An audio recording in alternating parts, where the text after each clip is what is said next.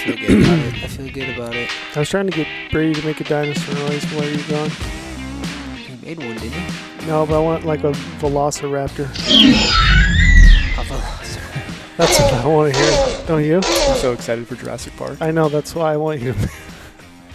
Are you going to go opening night? I think I am. I love Jurassic Park so much. When you go, do you do like popcorn, drink, the whole? I don't like popcorn normally. No, normally, but movie theater popcorn. Yeah, you have to, right? It's just the vibe. Do you eat it with candy? No, I get the movie theater popcorn with a lot of butter on it and a lot of salt because I'm just there. So it's like might as well splurge. And then you get cherry Coke.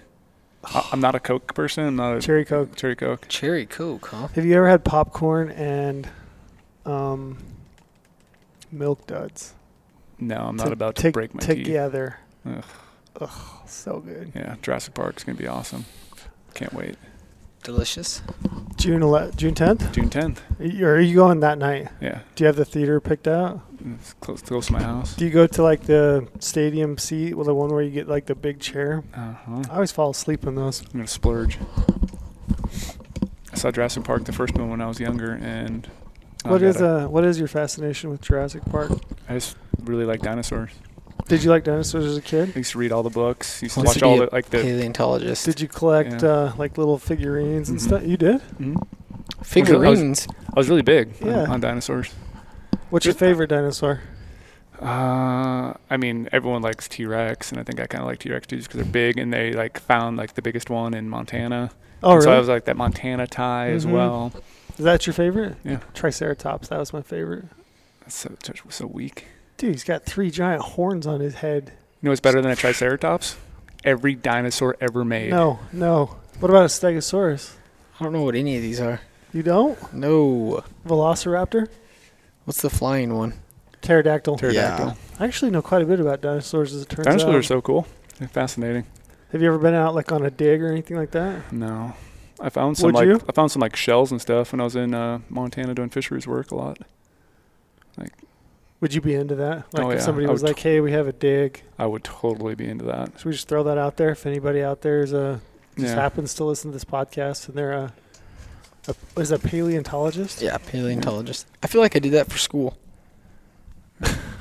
You went out and that's did what your like a degree's dig. in is paleontology. But it's one of those things though that I realized when I was quite young that I probably can't make any money doing that. So I never really pursued it as a career. But I would have loved to. It has to be like through grants, right? Yeah, all soft money stuff. Mm-hmm. How do you feel about like people saying now that dinosaurs really were like, a lot of them may have been feathered? Yeah, I totally believe that. Yeah. What do you mean feathered? Yeah, like everything came from birds. You just turned mine way down. I can't hardly hear myself. You don't want to hear yourself anyway, dude. It's too fucking loud. It hurts my ears in here. Hello? What did you think? Mic check. Mine still sounds low, but whatever. Perfect, dude. I'll just put it in my mouth. No, don't move it. What you're hearing is not what it is. You say that, but it's always too quiet. I really wanted all that Jurassic Park stuff in the intro, so that was good. Was it in the intro? Did you have that recorded? Yeah, we were recording the whole time. This one over here controls what you hear. This is the actual one that matters. I feel less excited about the possibility of dinosaurs being feathered. Why? They just seem, I don't know, more tame? not as cool. You? They said every one of them had feathers on? I don't know if every one of them, but they're saying that they were likely feathered. Like, it's like T-Rex is just a giant chicken out there with. I mean, you look at like a raven foot or any sort of bird feet, they really mimic turkey. Yeah, I know. All right, we're back. I think we added it up, and this is episode 16 of the Big Hunt Guys podcast. Woo! Trail, thank you for coming back down. Thanks for having me. To join Neville and I. Thank you. In the tent. In the Sky Dome. We're back. Again, we don't have any art in here. Same old. Same old. It doesn't smell quite as bad. It's airing out, I think. What are episode milestones? Like, having your 20th one? Should we have like a party or something? Yeah. 20th episode. What's your 20th anniversary? Is that like, I don't know. Wood? Something dumb. Wood. What? There's like, isn't that like paper is one of them? There's like silver. Yeah, I don't know what they are. Copper. Diamond. I don't know. Diamond, yeah. Platinum. I don't know what it is. But we should have a barbecue or something. Yeah, 20th episode we'll have a podcast barbecue. 4 more to go. We'll have to take 20 shots. Oh. I think we should just bring a stove in here, and then we'll cook in the Sky Dome while we're podcasting. Just grill up some steaks. Yeah, some backcountry steaks on the little jet boil. That sounds kind of tasty. Yeah. I don't think Porter would let us do that. Well, that would try to get rid of the smell out of here, this smoky smell from the stove.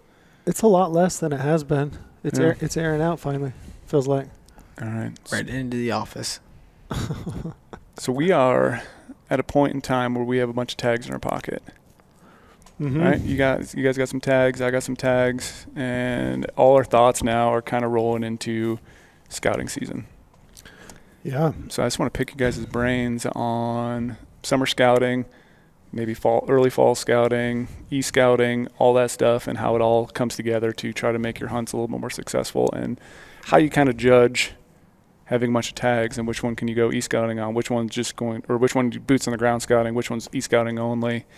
Into some strategies and tactics that each of you guys are doing. Mm-hmm. When do you start thinking about scouting? Like the moment I draw a tag. Really? Oh, yeah. Is the first step like e-scouting then, I would assume, First step's e-scouting, right? yep. Yeah.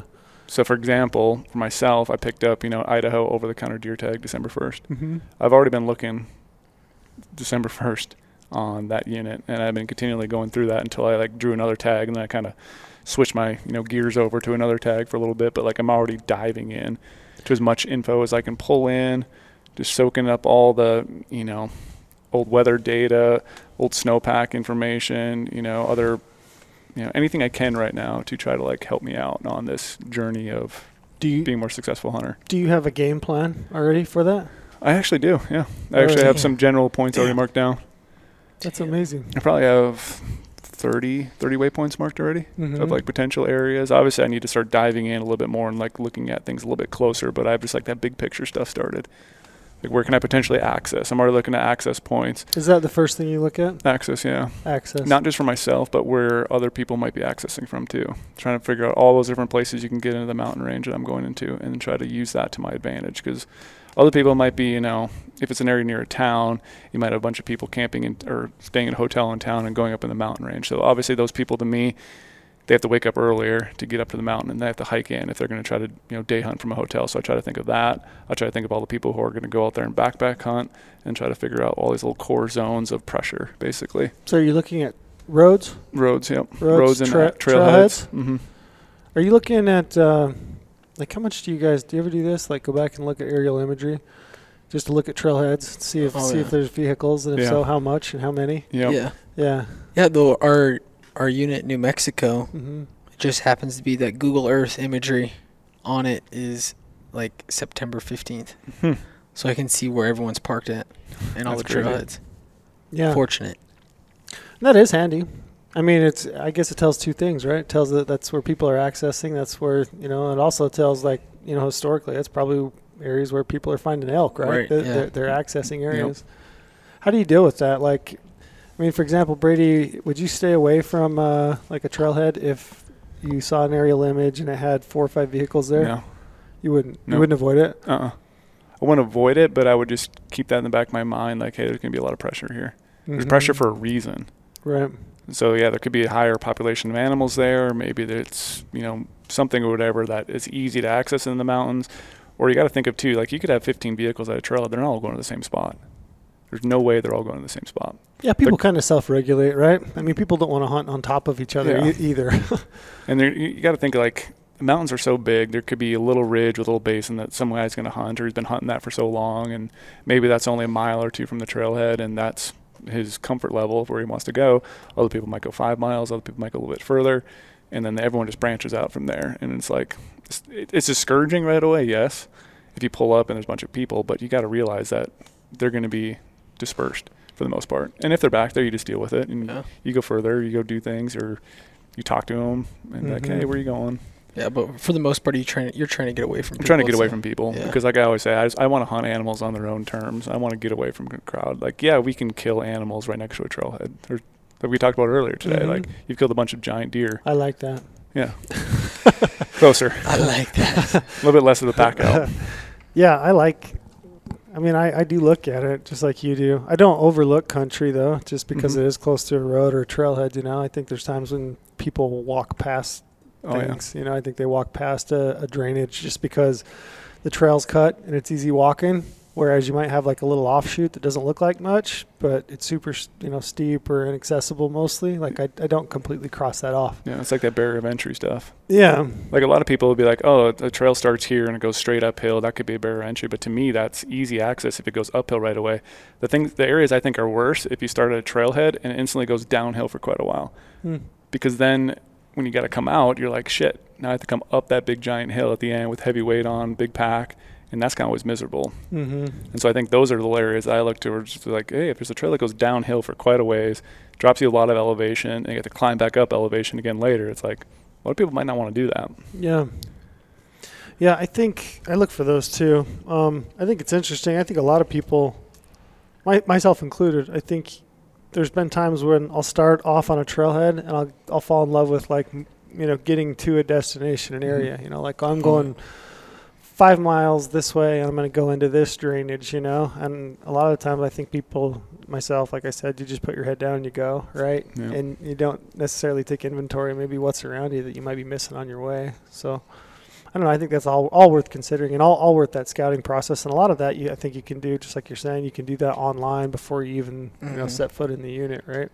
Yeah. I like to have that big picture plan of where am I going to attack things from way ahead of time. Yeah. I want to know that unit like the back of my hand before I step foot. Yeah, I'm not that good at that. I'm not. I'm just not. Like I'll pick out an area and you know, I'll have maybe like A, B, and C.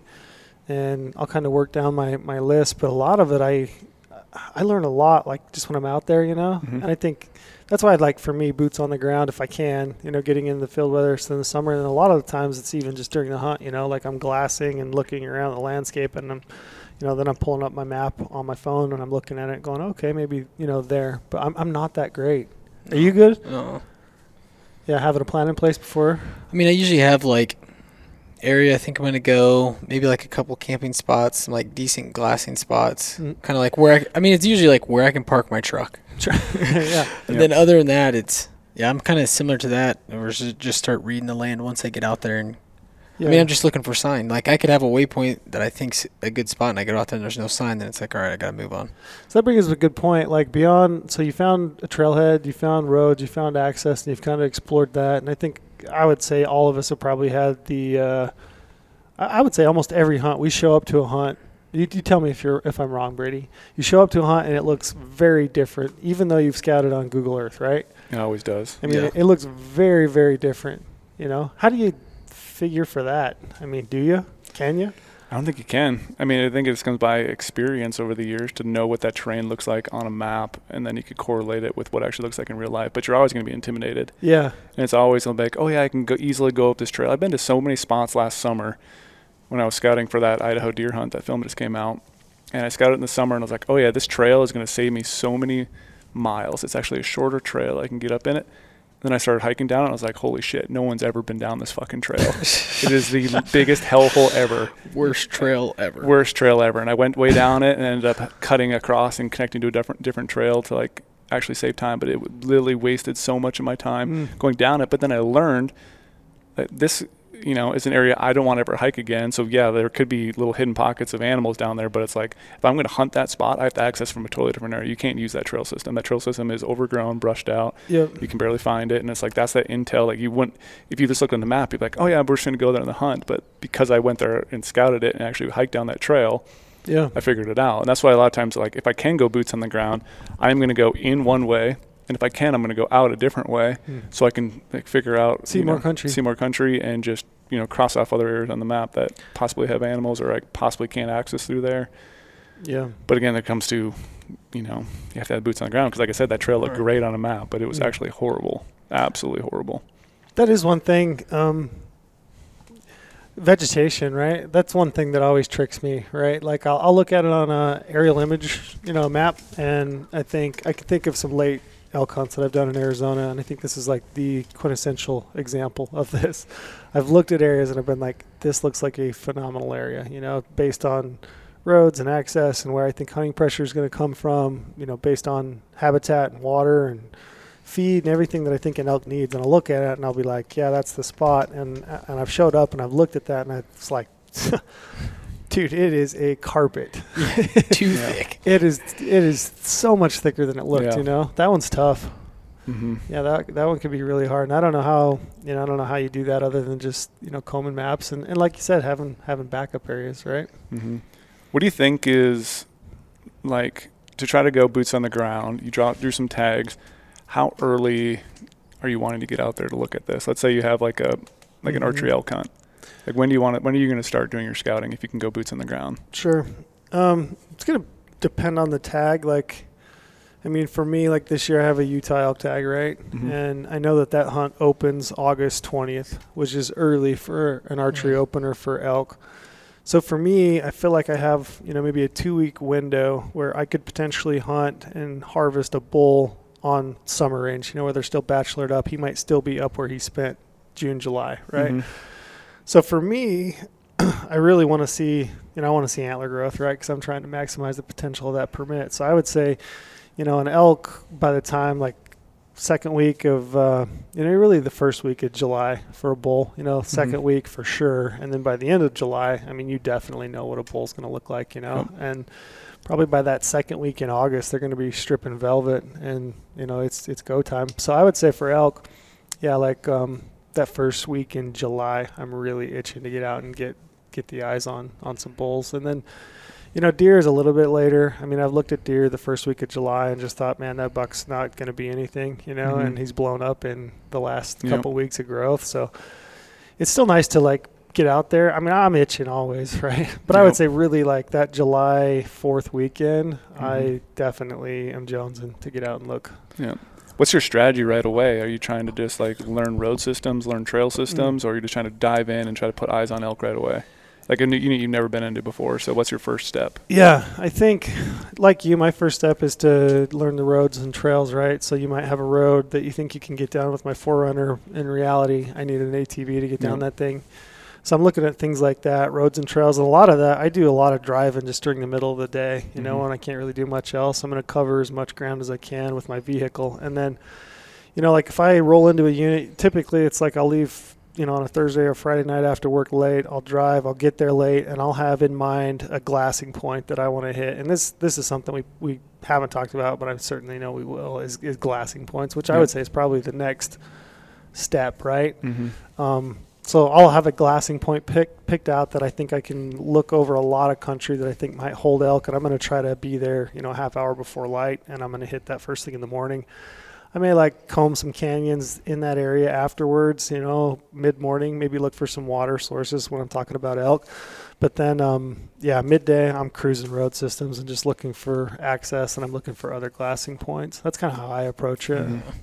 What about you, Brady? You just go into the 10 miles into your hellhole? Yeah, pretty much try to get as far as I can. Head into the hell corridor. Yes. It kind of depends on what tag I have. Like some of these, later season hunts, a lot of times I might, seeing an animal is not like the goal of some of my scouting trips. It is basically learning the country, learning, like I said, where I can access from. And then if that place just totally bonks and fails, I know I have a backup plan right away on how to get down it. And then do I need an ATV for that area? What am I going to get into? But like a lot of times I'm just running the country trying to see all the terrain, and if it's a late season hunt, I want to know these animals are probably going to be migrating down into this like transitional zone. So what's that habitat look like for later season? A bunch of oak brush, sagebrush, has the cover, has the feed type of thing. Like what's going to hold deer during those later parts? And I'm not even afraid of like getting into some timber and busting bucks. Like I don't think it matters a lot if you bust some animals in the summer. They're going to be back by October, November, whatever your hunt is. So like I'm not afraid to dive in there to see like where they're bedding at, where they're kind of hanging out. Obviously I don't want to like put too much pressure on them, but I think you can actually go in there and get a little pressure on them and actually try to figure out their home little area where they do. And then if you do bump a buck, where's he going to go when you put pressure on him? Like what's his little escape route? Because you can use that to your advantage too, because there's going to be other hunters there. Bucks are going to start running around getting pressured, and how to use that to your advantage. But yeah, a lot of it's just learning country, learning out where the water sources are, mainly for me, not for the animals. So I need to be able to, do I have to pack water up here? Am I going to go up in the summer? Like I've done some archery hunts before where I've stashed water in the summer just to prepare myself for those, Yeah. Are you guys going to like general areas that you have picked out from e-scouting? Yeah. Just to like maximize your time that you're out there? Yeah, for sure. Like I'm not headed out there blind by any means. Like I don't do nearly as much e-scouting as probably a lot of people do. Certainly not as much as Brady does or Brandon in the office. I know those guys spend a lot of time looking at, maps and aerial imagery. I'll pick out general areas and I'll pick out glassing points. And like I said, I want to hit those first thing in the morning. And then, before last light, I want to be on a glassing point looking over country and just kind of picking it apart. That's my preferred method. I mean, do you guys use trail cameras? What do you think about trail cameras? I don't use them. No. Don't use them at all? Mm-mm. I use them. Well, like here we live in Nevada, and I mean, if I'm going to Wyoming, sure, it's like feasible, not feasible. Yeah. If a lot of the places I'm going, it's too far, and it's even when I had some up in Utah, it's just a lot going back and forth. Mm-hmm. I don't know. I didn't think it was worth it. Yeah, you'd rather like learn the country, glass it, figure out where you can glass from, than diving in and putting a trail camera up and then hoping there's an animal on it. You'd rather just lay eyes on an animal. Yeah. Do you use them? Would you use them is there a time that you would use trail cameras? Like if you had a deer tag, here close, I would. You would use it? I'd probably use them. Yeah. I think it's fun. I enjoy, seeing animals, like checking out their habits without them, disturbing them and just. But the effort of running trail cameras to me is just outstanding. Like it's a lot of gas money. It's a lot of time wasted. If I live close to it, like if I could go to it in 30 minutes. I think trail cameras are interesting, and I think they're more interesting in my opinion for mule deer or antelope even if you can. I mean, if you can get an antelope buck on a water source and then you can use aerial imagery to pick apart a landscape and find out is that the only water source for that buck? I think you stand a pretty reasonable chance of killing him on that water source or close by. But like for mule deer, I think trail cameras for mule deer are very interesting and very effective, especially early. Like I think you've got a window from August if you have a bow hunt that starts like here it does in Nevada on the 10th and it runs till early September, even October, like early October if you've got some of those rifle hunts or muzzleloader hunts in different states. Utah's got a late muzzleloader hunt that runs in September to October. Man, it's interesting. I don't know, like using a trail camera, I don't really look at it necessarily as like a major time suck because I may only check that thing one time. Like I may only roll in and check it in the end of July, first week of August, maybe twice if I can. But really, I mean, I feel like if I can get one photo, of a buck and it's a buck that I want to harvest, especially if I have an early permit, man, I can just hone in on that area. And I feel like a lot of time those bigger bucks are so habitual. I feel like they're holed up. Because then you're kind of working backwards and like, he's there at that one point.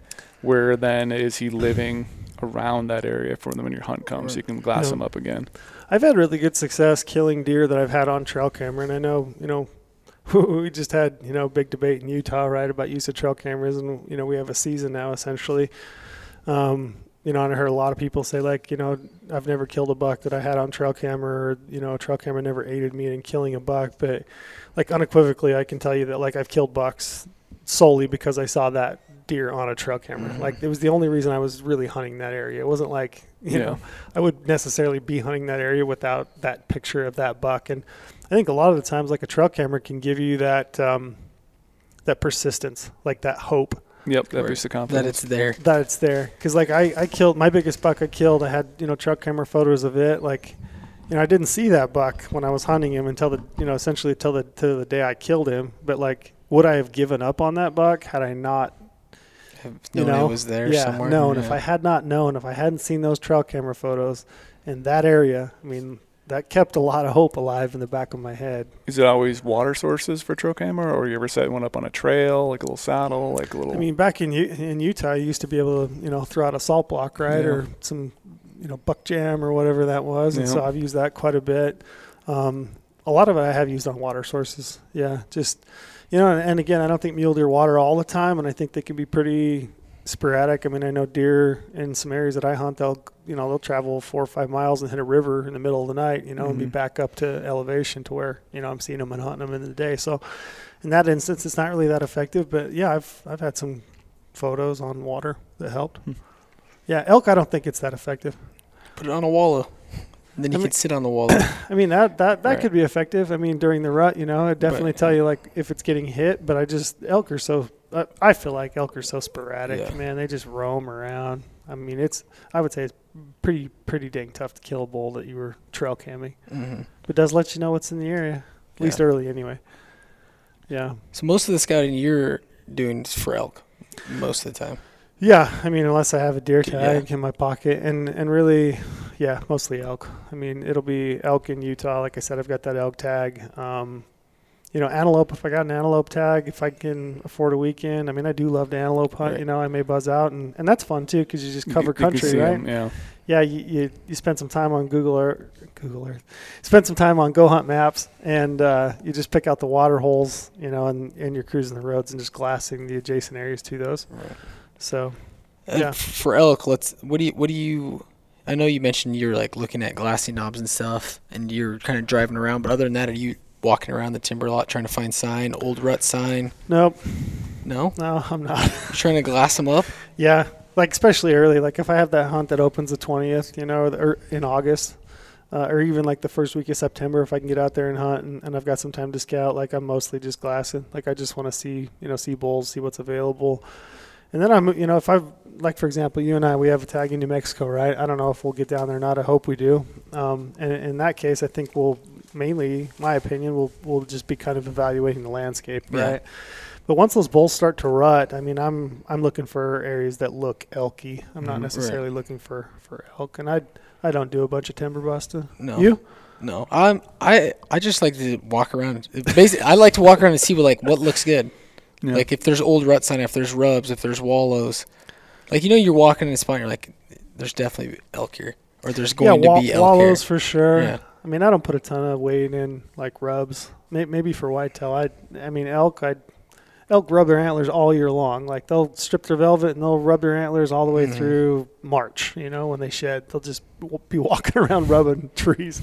Right. So, I mean, animals. Yeah. I mean, you might have some areas that seems like there's a lot of rubs, and sure, maybe that indicates that, like, there's some more rut action. I would say if it's that type of area and you have other aspects of habitat, water, feed, and it looks like an area that you might have elk in September, great. But, like, just to walk around, look at rubs, like I don't put too much weight in it. So if you can't put boots on the ground, what is your strategy then for kind of like e-scouting for an elk? Like if you guys can't go to New Mexico, what are you gonna do to prepare yourself? What do you do, Nev? You've been hitting me up lately. I just look at spots that I think elk are gonna be. Yeah, just based on past experience. What does that experience. look like? North facing, some water, and some feed. Yeah. And then my style's a little bit similar to like yours. I like to be away from people. Yeah. Trying to get. And that's not like we were talking about. It's not because there's elk there and there's not elk there if they're close to the road or not. That's just kind of like what I prefer. Mm-hmm. It's still like the style of hunting I like to do. Backcountry, get out there away from people, or try to get away from people. But that seems to be getting harder and harder every year. Yeah. Yeah. It is. Yeah, it's interesting. It seems like there's a lot more people that are a lot more willing to head out deep. And the gear we have nowadays makes it easier to get back there. Like you have, lightweight clothing, lightweight camp stuff. Mm-hmm. But I would say with like Trail and I's elk hunting styles, like just like picking a spot, but then knowing, like not being afraid to leave that spot, not being afraid to move somewhere else, to go somewhere else. Because I feel like a lot of people will go to a spot and there's not going to be elk there, there's not sign there. They just stay there. Just like, I'm just going to stay here and wait it out. How many times? Whereas I'm like, all right, if I don't see elk there or I don't hear anything, next, I'm out. I can think of at least 3 hunts that I've done in the last 4 years where I've ran into groups of people that were, pack-ins, which, great. I get it, you know what I mean? You want to get packed in by a horse and they're at a wall tent, but like they're parked there at their wall tent. Like they're there in the afternoon every single day. And I haven't seen them more than, maybe a half a mile from their wall tent. Like they just hang tight to that. Like I think of a hunt in Colorado where I ran into some guys and they were in a wall tent in a drainage, and the drainage looked great. Opening morning, me and my kid, we're backpacking and we're, bare minimum, we're bivvy hunting, right? And, I looked down into this big meadow, kind of a big open meadow. It's, it's got some fingers of pine that run out into it. And there's like group of guys, and they're hunting from, 2 different drainages from 2 different wall tents, right? And I was telling my kid, I'm like, well, there's too many people here. Elk aren't going to, put up with that and feed out here anyway. Let's head up. We just turned, we head up. We probably hadn't gone a half a mile. Oh, bugle. And we just, further we climbed, the deeper we got into this drainage, it was just like bull. I felt bad for those guys that were just parked. Just stuck. Yeah. You have to be adaptable, right? If you want to kill, I feel like. Yeah, keep moving. Moving. Keep them doggies moving. Do you think it's beneficial to do any summer scouting for like a late October, November type hunt? Think you can actually gain some benefit if you actually go out and put boots on the ground in some of those places? That's what I was going to say to you. So you're glassing up bulls in August. Mm-hmm. Like the chances of them being, let's say if you're doing a rut hunt in September, what are the chances? I mean, you know what I mean? They're not going to be in that same area. Yeah, I mean, I'll look for cow and calf herds, Yeah. because that those bulls are going to show up, right? So I'll look for big cow-calf groups and just kind of see where they're hanging out, because that's generally where the feed's the best. And, those cows are raising a calf, and it's a major cost, so they're looking for high-quality feed. And I think the bulls are going to, start to cruise and look for cows. So I would say, I want to know where the cows and calves are for mid-September when they're starting to rut. But, yeah, I mean, like, look, scouting early for late hunts. I think in that situation, you're not necessarily looking for an animal. You're more evaluating a landscape when you're out there on the ground. I mean, that's exactly the way I think. Yeah, I mean, for example, if you have a third season deer tag in Colorado, like how do you approach that if you have a weekend to run out in August? Yep, you're just running every single road you can, running down different trails to get to one glassing spot to see how it actually looks in person. And then maybe glassing it for that morning just to see what's there. But then I'm bouncing around to find other glassing areas to then mark down like, hey, this looks like I would expect a deer to be during third season in Colorado. I expect there to be a buck here because of the way the habitat looks, or maybe there, a bunch of does already hanging out there and no bucks there. Like, well, those does are, like you said, they'll be there all year. The bucks are eventually going to come down to them to rut. And just trying to figure out exactly how to access this. So once that hunt happens, you're not wasting any time crossing off areas where there's no animals, because that's the biggest thing. Like, everything always looks good, but like, where is the higher like density of animals going to be? What is drawing those animals to that specific terrain? And you can kind of figure that out a little bit in the summer just by bouncing around looking at stuff, but it's still kind of a crapshoot sometimes. Hidden within that, there's an underlying current there that I don't know if like people pick up on, but when you say you're looking for an area that a buck might be in third season, you have to know what an area might look like where a buck would be third season, right? Yep. So you've got to know some life history, right? Yep, you have to know the biology, and that's what I always harp on. Like, you always hear me talking about biology reports and different sort of habitat requirements of animals during certain times of year, and what they need to survive. Like, you can start to piece together that puzzle. And the more tools you add to your toolkit, and like, you can read hunt stories all day long about how people hunt and do this, but like, biology is biology. Animals have to do things a certain way during certain times of year, and you start to learn those pieces that make an animal tick, whether it's a deer, whether it's an antelope, or it's an elk. Like, you can start to figure out areas that are actually putting eyes on animals for like a later season hunt. I scout all the time in August and September for October, late October, and even November hunts. Just checking out areas that I know will hold deer because of that habitat. Yeah, you're probably not seeing them then, right? No, you're not, but I know they'll be there. Yeah, based on what you're looking at, the landscape, vegetation. Yep. Yeah. What's that kind of habitat look like for you when you see it? Like, oh yeah, this is going to be a good spot. I want, a lot of different ridge systems so I can know where I can glass from multiple angles. But I want timber, and I want timber for cover. And then I want like that edge habitat stuff where it's like, I know the feed's going to be really quality next to the timber, so these bucks aren't going to want to venture out in the open, because once October hits, everything's all timbered up. Like, these bucks become, nocturnal, quote unquote. They're still there, but you just got to find areas to glass them when they're, sitting in the timber. So it's like that little areas they have to get up and feed. They still feel comfortable to move, but yet they feel safe enough to move around in the timber. Like, you have to find those little areas, and it's way different when you glass in the summer because you have all the leaves on the trees, everything. Once fall comes, you might have some snow on the ground. It's going to open up the doors to be able to glass in said timber to start picking them up. So it's just trying to find those glassing areas that allow you to see pockets where you think a buck might feel safe. And a lot of times that's like higher elevation areas. So I always harp on, and people always make fun of me, but it's like I always go high right away because I'd rather start high and work my way down, because in the summer they're high. And then if I don't see them up there, I know I start bumping down the elevation bands of different, levels of their yearly activity, what they have to go through. And if they have all nutritional requirements, they will still be in these areas where you probably saw them earlier in the year because they're animals. They're not going to just migrate for no reason. Right. Do you have hunts, Neville, that you're stoked about? Like, you're going to try to get out this summer? And New Mexico elk, hopefully. Yeah, me too. I'm pumped about that. Yeah. Another one. I mean, we drew Barbary sheep tags. Yeah. I would love to run down there. How are you guys going to scout that? They got to be doing the same thing all year round, don't they? I mean, besides I when they get pressure. So. Yeah, I mean, given that habitat, I mean, they have a habitat down there, right? I mean, it's rocky, craggy, nasty country, and I mean, maybe midsummer they seek out more shade. I mean, they're obviously a drought, right. hot temperature tolerant animal, but I would love to run down there and just spend some time glassing. Like, I'm pumped about seeing one of those. I don't know. This is a prime example. I don't know enough about that animal at this point to be like. But you're probably going to start though, like trying to start, whatever you can find on the internet. Maybe you can pick up a book. Like. That brings up a question. Let me ask you: how much effort do you guys put into like talking to other people, like looking at forums, looking at, I do. Looking at Instagram, social media posts, reaching out to friends and family that may have hunted in the general area. Like, do you guys put weight in that? Do you do a lot of that? I don't. I do. Yeah. Yeah. I do too. I try to reach out as many people I know. Hey, have you been in this area? What do you think about this area? Mm-hmm. Have you ever called a biologist? I have, yeah. You have? Mm-hmm. I have. Have you, Neville? I never have. You never have? Never talked to anyone. Yeah, I have. That's talk to anyone. I love that.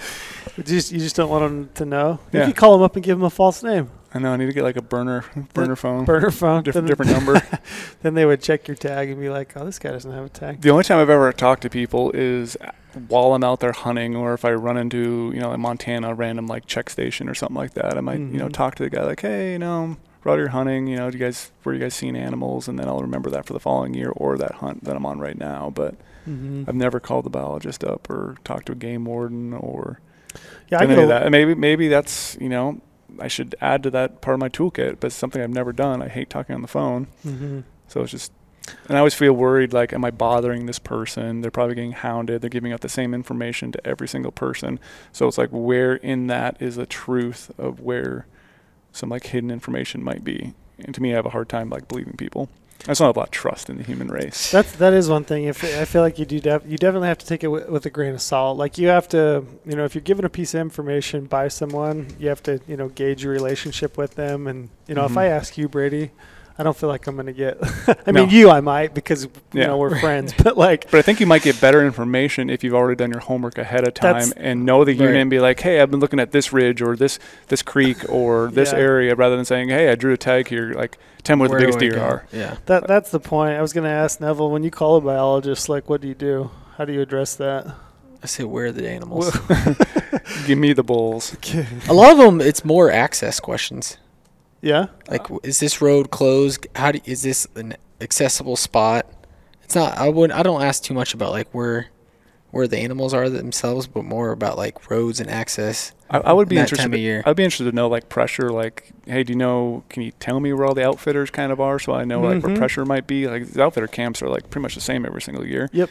And I think you have to register them, but it's like that's information you probably could get from a biologist. Be like, oh yeah, Joe Blow hunts up here all the time, and I don't know.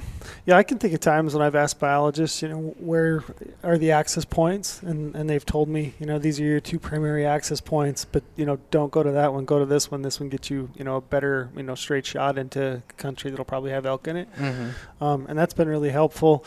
I mean, I worked for Game and Fish, and even now I guarantee you, Brady, that you get DMs all the time. I had I think 3 emails on the way down today as I was driving. Just checked that people had drawn tags and were like, "Hey, drew this tag. What do you think?" Are you more likely to give people any information if they approach it in a certain way? If they approach it in a certain way, if they're asking about a specific unit, asking if I've hunted there before, obviously I have to, work around that a little bit. But I'll give people general advice on just biology about animals where I might go, but I'm never going to like pull up my computer, actually dive into it, give them an exact spot, because I don't know. I don't really do that. Yeah, that's not my style, but I'll give general advice for sure. Yeah. I was going to say, I'm typically like, if somebody comes to me And they, either they call me or they reach out via email. Like if they've done homework, like if they've picked out trailheads, if they've done, the legwork I feel like as far as they can take it, and they're just looking for like, maybe some tips and tactics. Like I'm much more open to those types of people than I am to just somebody that says, hey, I drew a blah, blah, blah tag. Where should I go? Yeah. I'm like, I don't know. I mean, I do, but I'm not going to just like outright, say it. Like if someone knew I drew like the most coveted deer tag, that's going to take you 20 years to draw. Sure. I'd be more inclined to give some information. If they're like, oh, I heard you had this tag before from so-and-so, like, can you give me some information? I'd help that person out. But it's like, when is that really going to happen? I haven't drawn I've only drawn one really coveted tag in my life. And yeah, it does kind of vary to what kind of tag you have. If it's a general season, it's an easy tag to draw. People are generally pretty tight-lipped about it. I mean, I would encourage you, Brady, to reach out to people, man. Some of the best information I've ever got was from people. You'd be surprised how much people are not like you. They just will give you like their favorite spot. Like, is it better to get on the phone like a game warden, a biologist? Like who do you really want to talk to? Taxidermist in the local town? Do you want to call up those people? Like, I mean, if you can get a taxidermist in some town to open their mouth, like you stop into their shop and just say, hey, I've got a tag for this unit. If I kill a nice buck or bull, are you taking, heads or whatever, and just start a conversation. I mean, it seems like taxidermists are a wealth of information because people already had succeeded, took a big animal, and they go there and they just open up everything. There's nobody more willing to talk than somebody who's just killed an animal and brought it to a taxidermist. Like, they will tell you anything. I was right here, right this time of day. They're so jacked, they want to tell you absolutely anything. And I'm not saying to take advantage of the types of people, but they will definitely spill the beans. Yeah, for sure. Taxidermists are great. I think, like butchers are good. If you can call up a butcher, again, working under the same premise that, hey, if I kill an animal, are you taking meat? Can I bring it by? Where are people hunting, Yeah, you just might never know. But you're asking him a specific question, and then you're leading into something else. So it's not. So you are benefiting him by, like, I want to take my meat to you if I kill something. While I got you on the phone, I just thought I might pick your brain a little bit. Sure. Like working it that way. Yeah, and the other thing I would say is, like, if you're willing to ask people for information, you also need to be willing to give information. So, like, I try to... if I reach out to somebody and they give me some intel, I try to return the favor, any time that I possibly can. I feel like that's really good. Maybe that's karma. It's like one of those like karma. 100 code things. Like if they help you got to help them. Yeah, right. I feel like that's bad karma if you just take and don't give back. And I feel for the most part, like these people they're not ever really giving you like exact spots. They're giving you general area, and it's like, all right, now you have to go kind of figure it out. You got to figure it out yourself. Like this is a good start for you, and you'll get into them. But most of the time, it's like kind of have to figure out yourself once you get to that spot. One of the only times I ever asked someone information was when I was on a scouting trip in Nevada.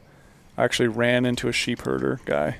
Oh man, they got so. Oh and just living out there, he was a wealth of information. Super excited to sit down and talk. Yep. We had a conversation for a long time. He told me where his camp was. Oh, if you're bored, come on over. And those guys. So I came over and we chatted, and that was really good information. Yeah, on scouting trips, I try to go to the local bar and see how drunk I can get. Talk to everyone. Yeah, I got a buddy that speaks Spanish, and he'll say that'd be so great. Like if he runs into some of these, sheep herders that only speak Spanish, and those guys are living the entire summer out there with their sheep, and they're moving those herds continuously across the landscape. Like, you can open up and talk to those guys. I've had friends just gain tons of information from sheep herders that are out there all the time. Yeah, I bet. Going back to scouting, internet scouting. Are there other tools that you look at? I mean, what else do you look at within those? I mean, I always harp on our elevation band tool. Like if I have an early season hunt, I want to look at 10,000 to 11,500 feet and start narrowing down some of those like elevation bands where I might want to consider if I had archery hunt. Or a later season hunt, I might look 10,000 to 8,500 feet, depending on the unit, obviously. But look at that a lot. I look at data that I've collected previously on previous hunts. Do you ever look back on like, oh, I had this unit, killed an animal here? Do you ever, like I always say, like when I do the train analysis tool, I extrapolate all that data and incorporate that into a new unit? Do you ever look back on previous stuff? Like, hey, this animal was here. This is similar terrain to this unit, I might be able to take it into my new hunt now, or like where you found elk before, you can kind of use that to your advantage. Trail doesn't do enough waypoints for that. I know, that's what I'm talking to. He puts down one waypoint. Like a blank stare here. I would say to some extent, but I'm not not nearly as satisfying as I feel like I want to give you. I want to say yes real bad, but the truth is I'm not great at that. Do you think elk are easier to find than deer? For sure. Way easier. They're like a giant yellow school bus. I mean, but even like e-scouting, do you think it's easier to e-scout for elk than it's for deer? I think so too. I mean, all you're looking for, feed, water, and bedding. I mean, you could say the same thing for mule deer, but I mean, here's the thing. I feel like elk are, they're tied to water. Like maybe not as bad as an antelope, but elk need water every single day, and they can cover a lot of ground, and they might hit, a couple different drainages. But like, if it's got a big, especially early, north facing, good timbered slope, good shade, especially if you got some benches with some water and some, some wallows and that kind of thing. I mean, there's probably going to be some elk there, right? Whereas I can think just off the top of my head, I can think of some areas that should have mule deer in it that don't. And I can think of some areas that probably shouldn't have mule deer that do. Yeah. So I feel like they're much more, they're more specialized, if you will. I mean, their diet's more specialized, right? The things that they eat is much more specialized than an elk, which is just a generalist. They can eat everything. Yeah. So if the elk are so easy to e-scout for in a way, what if you have a unit that has a ton of awesome-looking north-facing slopes, great water, great feed? How are you going to determine what's your A spot, B spot, and C spot just based on e-scouting? I mean, I'm looking for, same things, type mosaics, you know what I mean? I'm looking for, and at that point I am probably starting to evaluate pressure. Yeah. Because I think pressure is a major contributor to, where elk are going to be once a hunt opens. Because elk, I mean, they may be 10 miles in because people aren't willing to go there. They may be 2 miles in because people are going past them, but, in a little nook and a cranny, right? But they definitely don't like pressure. I know that. So that'd probably be my answer to that question is like I'm evaluating it from a pressure perspective. Like where are elk going to go to find refuge, I would say. Did you ever in elk hunting like looking at those like public-private boundary areas, like trying to navigate that? Like, oh, these elk, all the feed and water might be on private, so you're going to hunt that public border. You ever kind of doing that? Yeah, I can't say that. I can't think off the top of my head of an area where I've done that, like where I've focused on it. But I know, people that hunt in Montana, people that hunt in Wyoming, for sure people are doing that and should, in my opinion. I mean, you should evaluate every advantage that you can possibly get. And if there is refuge on private land and there's feed, but it's in adjacent to public, and those elk are going to bleed in and out of private and public, I would absolutely exploit that, provided it's legal. And you can access it. But yeah, I would definitely say that's something you should consider. Because I always feel like a lot of times those like little hidden pockets are kind of overlooked by people. Because again, it might be really close to a trail, really close to a road, but it has that perfect habitat on private, and they definitely bleed over onto public to go bed or whatever. That's where all their cover is. Yeah. And so you can use that to your advantage and get into some of these spots and try to e-scout that way. Like, hey, people are going to overlook this. Really could be great. Yeah, you might not see a lot of animals. You could be waiting there a long time for animals to cross, but could open the door to a lot of good benefit. I feel like that can get tricky. Like if you're hunting an area that's like that, I would say, for me at least, it would be kind of it would probably be on the lower end of my plans because I don't like playing the public-private game. I don't want to be reliant on that animal coming back across onto public, and me being in the right position at the right time. I don't like playing that game. So, I mean, it would have to be, either it was the only place that I had to hunt really, or there was like some real special animal that I was like. I was going to say, or there's a giant. Yeah, or there's a giant. And then I probably would. I would live right there. Because to me, it's like, on some of my late hunts that I always take my family on in Montana, that late deer hunt, like we utilize that strategy a lot. Because the deer are rutting. They're constantly moving. We watched one buck, one spot. He's 4 miles away the next day. And it's like he's moving so much, but there's little pockets that people aren't willing to go out and walk to get to these other further areas that are more remote, but you're navigating the private, staying on public the whole time, and getting further and further in there to maybe this little 2 square mile area that is absolute gold. That's just waiting to be tapped into that you can't access from any other way unless you do long, death hikes to get into there. But again, within that, like you said something key there, it's the fact that you are hunting deer that are rutting. Yep, rutting. You have a reason to believe that potentially that buck may move. You know, he may follow some does out where he probably won't in September, right? Yep. He may just hang tight and be happy as a clam. Yeah, and in the private the whole time. Yeah, I remember a hunt in Colorado. It was a third season hunt, and there was a giant buck in a field. I mean, just an absolute slob, you know, 200 plus. And, you know, I hunted that buck 3 days. And when I say hunted, I meant I hung out on public land and watched him in the field in the off chance that buck would follow a hot doe out of that field. And I had one morning where it almost came to fruition. I mean, he lined out 6 does and headed out, and he was all but there, and then got to a point where it was like, nope, not going to do it. Turn around. He came back out. Another 4-point in the field was chasing does. He followed him out, did exactly what I hoped he did, and I hammered him because I was just frustrated at that time. I'm like, that's it. You're getting it. You know what I mean? For. But that's another, you know, that's another thing. That's another biological thing. That's another animal behavior that you can exploit given that time of the year and that vulnerability of an animal, you know. You got to kind of know those, right? Mm-hmm. Yeah. Have you ever had like a total e-scouting bust? Oh, yeah. Like, looks so perfect. Everything and about nothing. that. It was just absolutely nothing in there. Yeah. What do you take away from that? Just that I suck. This place it's just an area awful. that just might never have an animal, or did someone kill it before you get there, or just doesn't have animal during that time of year? Like, how do you deal with that? Yeah, hopefully you didn't put all your eggs in one basket, but like, kind of heartbreaking when that happens because it happens. Everyone's happened to me. It's like, I can't think any. I'm trying to think. I know this has happened to me on antelope hunts. Like I've looked over areas that look exactly like other areas, and there's antelope in this one, but there's no antelope in this one. Yeah. You know, I've spent a day or half a day driving around an area and seen like maybe 1 or 2 antelope. I'll move to an adjacent area that another canyon, another big draw, and there seems to be antelope everywhere.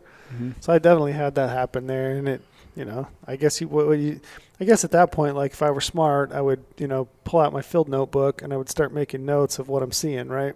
Like, what am I seeing on the ground? Am I seeing, you know, certain types of vegetation, you know, that's maybe lacking in the other area? So if I was smart, that's what I start doing that, Trey. Because I've ran into that before a lot, like especially in Utah, like all the terrain looks exactly the same. Yeah. All the feed's exactly the same. I might be seeing does everywhere, but I'm like, there's no bucks here. Go to the next little area, there's no bucks here.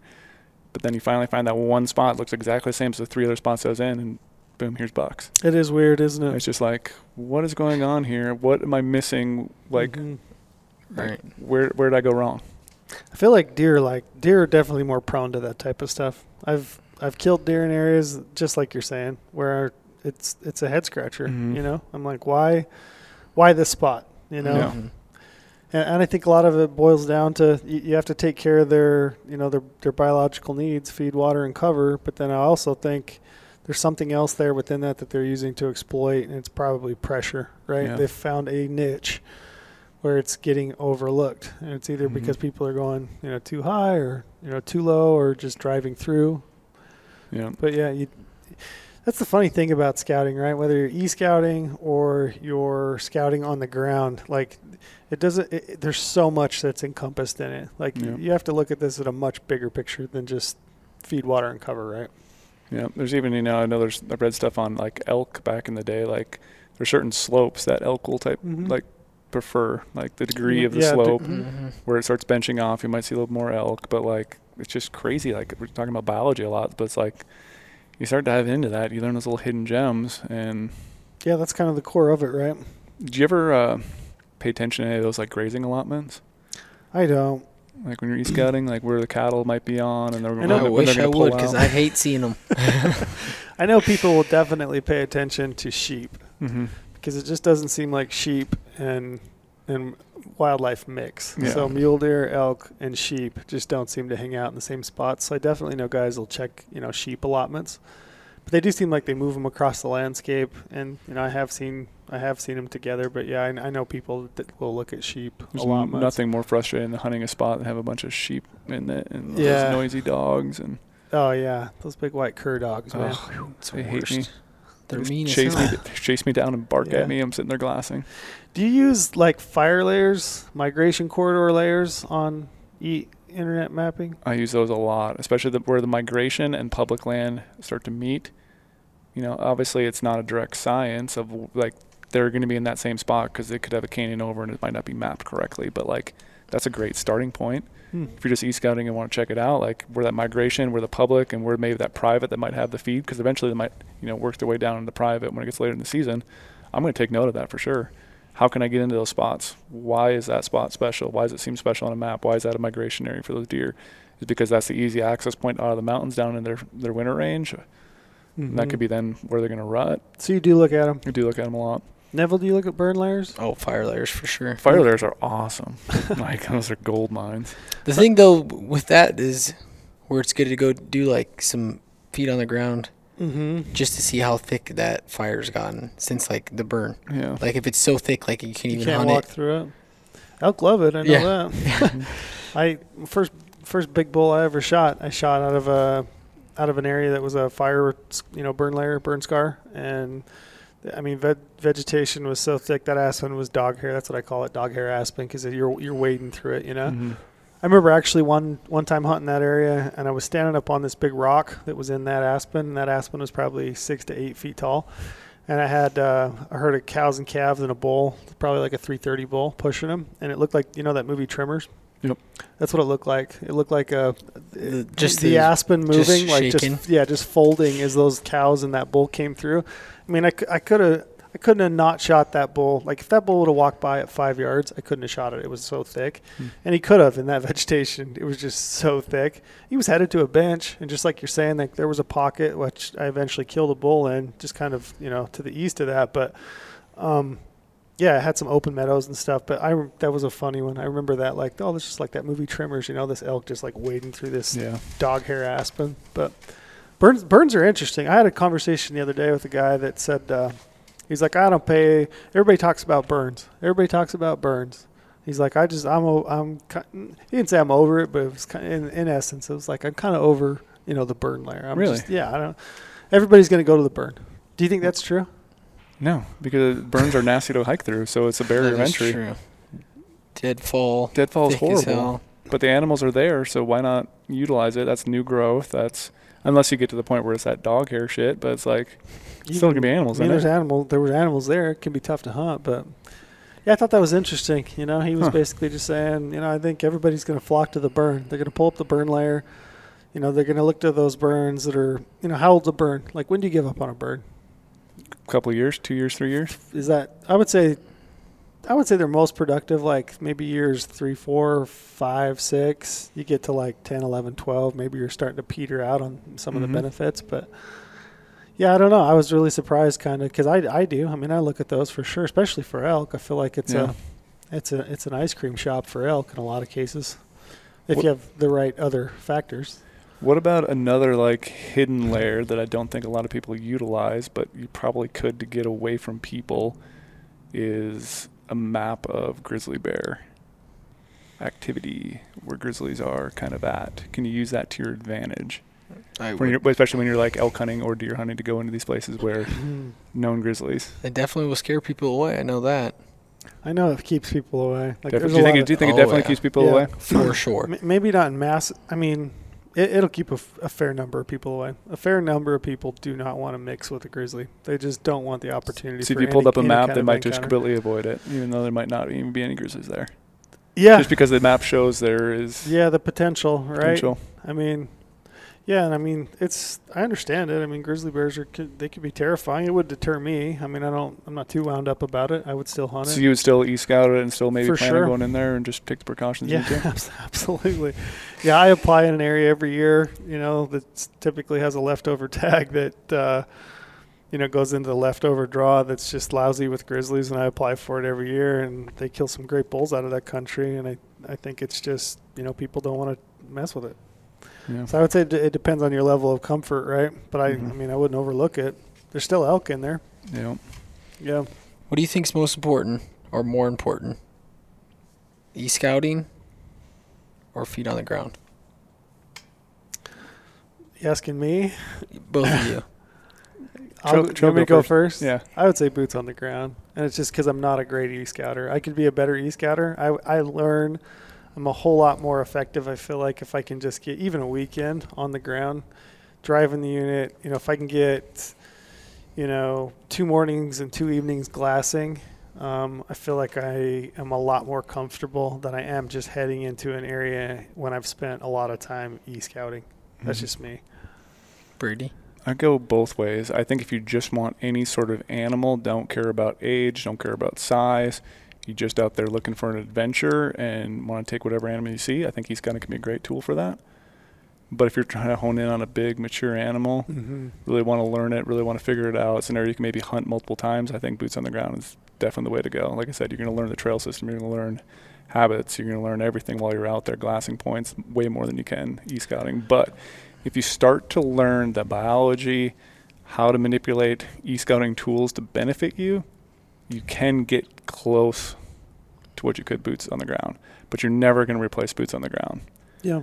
But I think that's what we're running into now with gas prices. Ooh.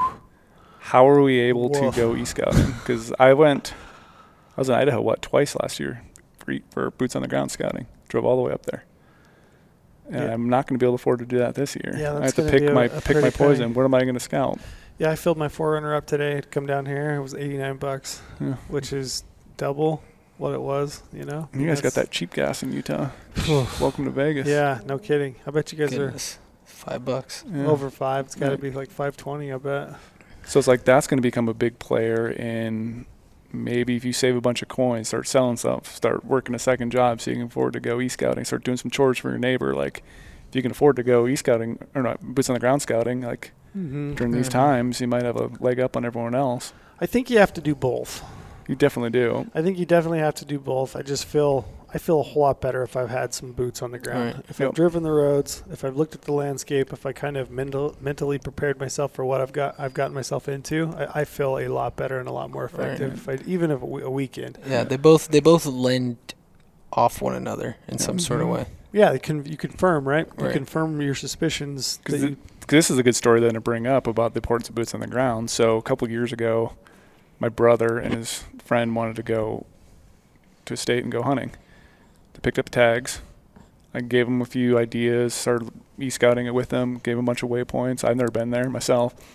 And then they show up, and that place that we were talking about them going into, driving their vehicle, parking it, and accessing this mountain range, and it being a spot that there was 2 giant boulders in front of it, no markings anywhere on any sort of mapping thing back in the day that this was ATV only.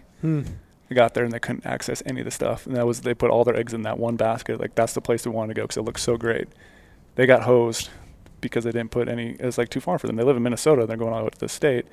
They could not do any boots on the ground scouting. And so they then turn around, go on Craigslist, found an ATV for sale on Craigslist, bought an ATV when they were out there so that they could access it to go hunting. And then they end up turning around and peddling that ATV when they got back to Minnesota and made more money off it. But to have that thought in their head, like, we need this because it's there we want to go, and they got sick of walking down it, and they had guys ride horseback, and they had guys going ATV past them, and like, what are you guys doing? Like, oh, we're hiking. Like, you guys are idiots.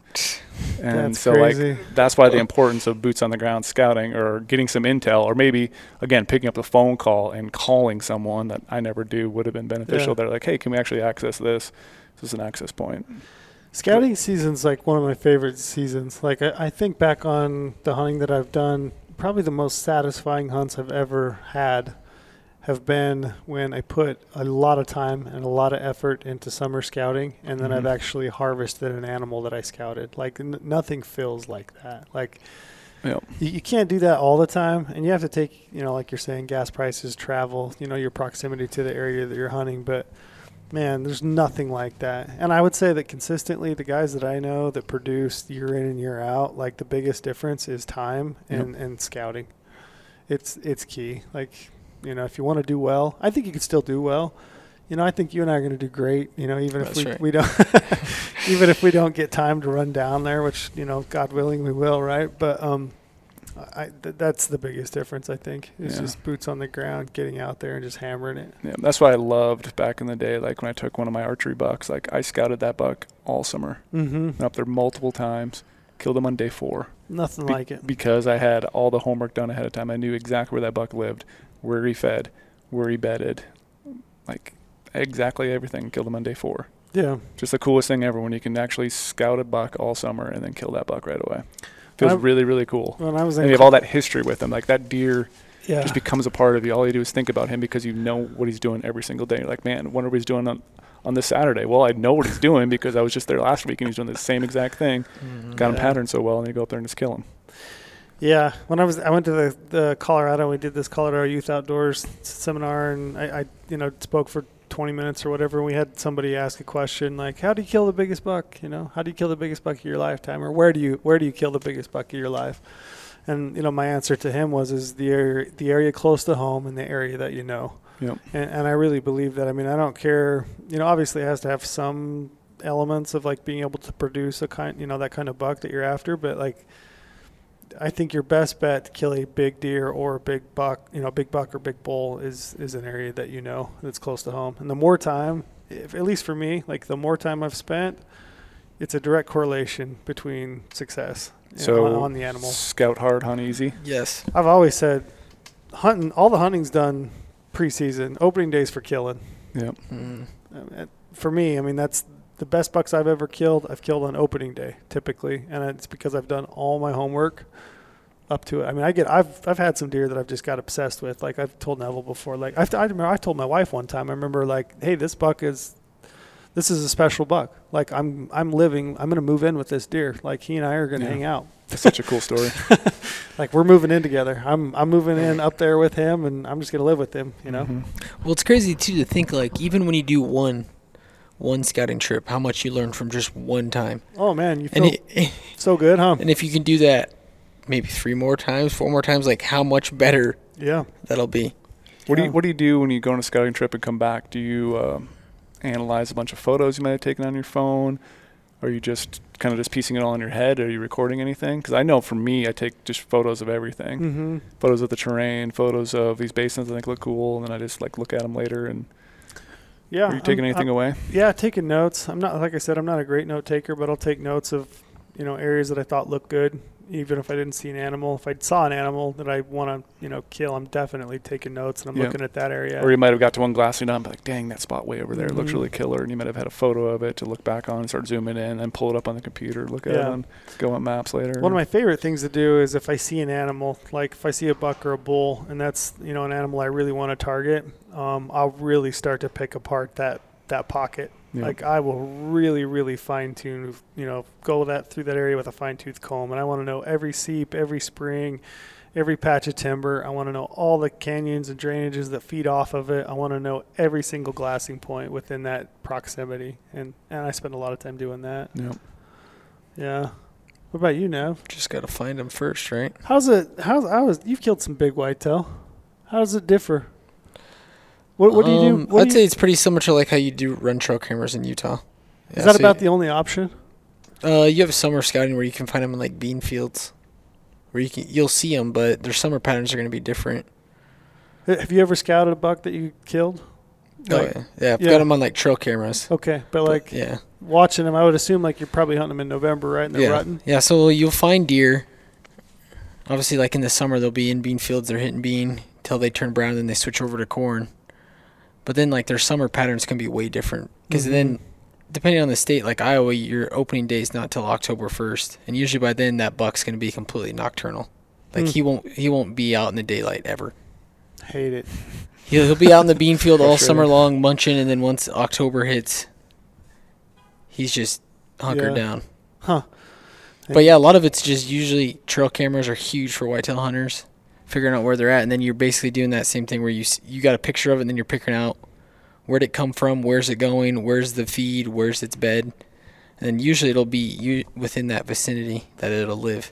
You're thinking, I would assume, as a whitetail hunter, you're probably thinking a lot about wind, right? Wind direction. Brady, do you think about that when Western big game hunting when you're out scouting? Never.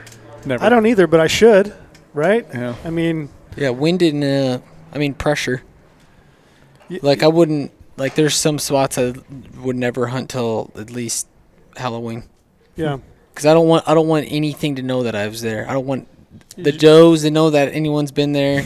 I'm not educating anything, and I don't want to waste my time going in a spot where it's not going to happen. You're just keeping as much of your impact out of that area as you possibly can. Yeah, usually your best spots. What I'm learning is as we're talking, like what I'm picking up on is like all the advantages that I could gain if I just was better at keeping notes and more, if I thought about it more as I was out there. Because just as I bring that up, if you're out on a glassing point and you're glassing like prevalent winds, breezes, times that they switch, all those things could come in so handy. Yep. Right. Yeah. So I guess I need to buy a notebook. I'm a terrible note taker. I am too. Trail, you have a note. I see this little iPhone that I know. You now have an iPhone. There's a little note app in there. When did the buck come out? When did he go back to feed? When did he bed? Yeah. Why is he bedding right there? Do you do how all many that? buddies? Are you pretty consistent with that? If I can go on the summer scout, I do. Sure. That's great. It's awesome. I used to do that a little bit elk hunting in Montana. We used to always just write notes of where these elk were and why they came out, and we were just glassing them in the summer. Obviously, they're going to move, but we were trying to take notes on it. Yeah. And I was back in the day in the old Write in the Rain notebook. Yep. I have some. I have a drawer full of them at home. Yeah. I have good intentions. That's the thing. Yeah. When it comes to note taking and scouting, but now I'm getting the vibe. I'm getting jacked to do it this year. Take some notes. Yeah. Just be better at it. See what I can learn. It's Be true. a sponge. Just soak everything up you can, man. Yeah. Amen. But you got to write it down. I know. I feel like I don't know. Do you feel this way? Like, do you feel like you rely on your own field craft when you're out there, like once you're hunting, versus the prep up to that point? Mm-hmm. Me too. And I think it's a weakness in me. I think I could do a whole lot better on the front end and not so much relying on the back end, the actual hunt, trying to figure it out while I'm there. I can think of a lot of hunts that I've found success, but it's been at a tail end of a hunt where it took me 8-9 days to figure it out, and then I was able to harvest. Whereas I think if I was a lot more diligent leading up to that, I could do better. So do you think in that sense, too, would you sacrifice some hunting time to gain scouting time right before you go on a hunt? Like, would you go 2 days before your season open, 3 days before your season open, knowing you only have a total of 7 days total? Or would you rather just hunt them because that way you have a chance to kill that day? If I've only got those days. You only got those days. You can only take 7 days to go on this hunt. Would you 5 days hunt, 2 days scout, or 7 full days to hunt? I would say it depends on especially if we're going on an opening day. It depends a little bit on the tag, but like if I'm going out of state and I'm traveling, I'm going to be hunting when I'm in the field. Like I'm going to have a permit in my pocket, valid days. I can kill an animal if I need to, I want to. Maybe some other areas, like if it's an area that's like the quota's really low, I drew a limited entry permit, and I think I need to potentially be the first guy on an animal to get a crack at it. Lock him down. Then in that case, I probably would. I probably would give up 2 or 3 days on the front end to scout and have that. Because I know a lot of bucks get killed opening days on, limited entry permits because guys have done their homework. Yeah. Are you saying, is my thing off? No. Oh. Is it quieter? You're good. Are you saying you want to e-scout more and like actual feet on the ground scouting more, or both? Just more, everything more. Everything more on the front end. Yeah, more e-scouting for sure. Like I definitely need more e-scouting, but then like I said, it depends on the permit. And if it's a limited entry permit, especially for deer, if I have a Henry's mule deer tag and it's a rifle tag, am I giving up 3 days on the back end of my hunt to scout for 3 days prior to opening day? Absolutely. Yeah. For sure. Because I want to be the first guy on that animal on opening day, right? If I'm going out of state and it's a general season permit, I'd rather be hunting if I'm in the field. Yeah. Depends on the hunt. Depends on a lot of the hunt. variables. Tons of them.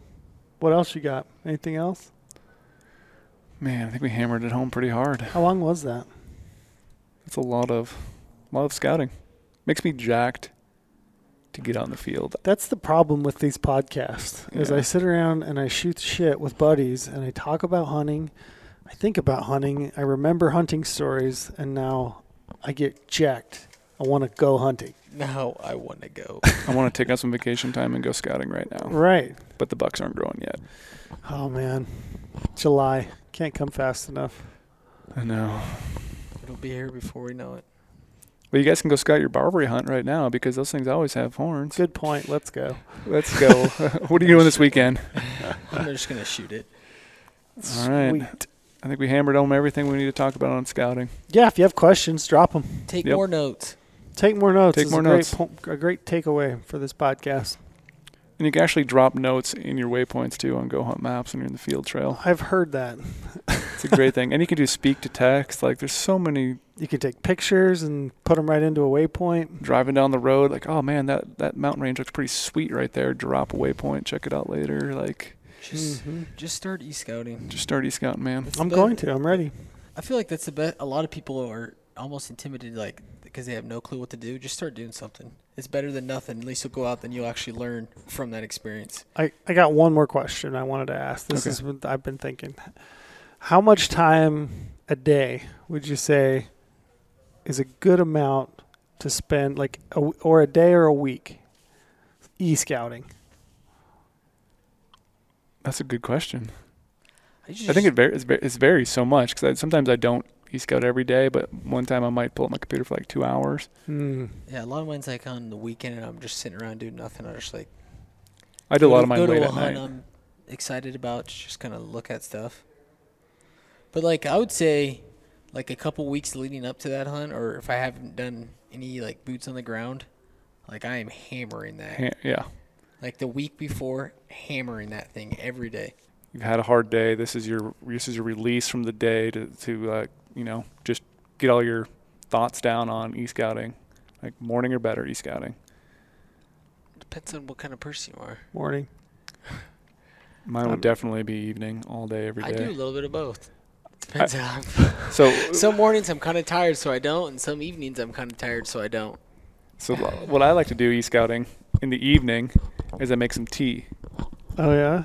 Some either caffeinated tea or non-caffeinated tea. What kind? Earl Grey? Earl Grey. Do you? Yeah, I really like Earl Grey, actually. Okay. Or I have this. Do you have a biscuit with it? I have this like mushroom coffee stuff. This like I can't remember what the brand is. Oh, yeah.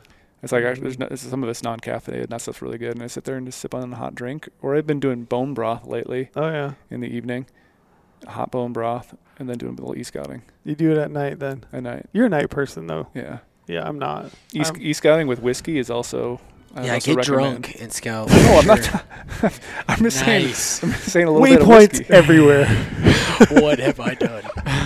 You'll be able to see Look, through the computer. I can paint with these waypoints. You see, maybe you get it from a different perspective. Yeah, get a different perspective. Drunk. That's what I always used to say. Was it Ernest Hemingway? Right drunk at its sober. Mm-hmm. Scout drunk. Hunt sober. Sober. I wish I'd done that, boys. We've been doing it wrong. Scout sober, hunt drunk. Yes. No. All right, cool. I appreciate you. Let's go scouting. Let's go scouting. Let's go to Mexico. Let's go chase some Barbarys. Let's go scouting. Amen. All right. Peace out. Thanks for watching. Thanks for listening. Go scouting. Go scout. Cool.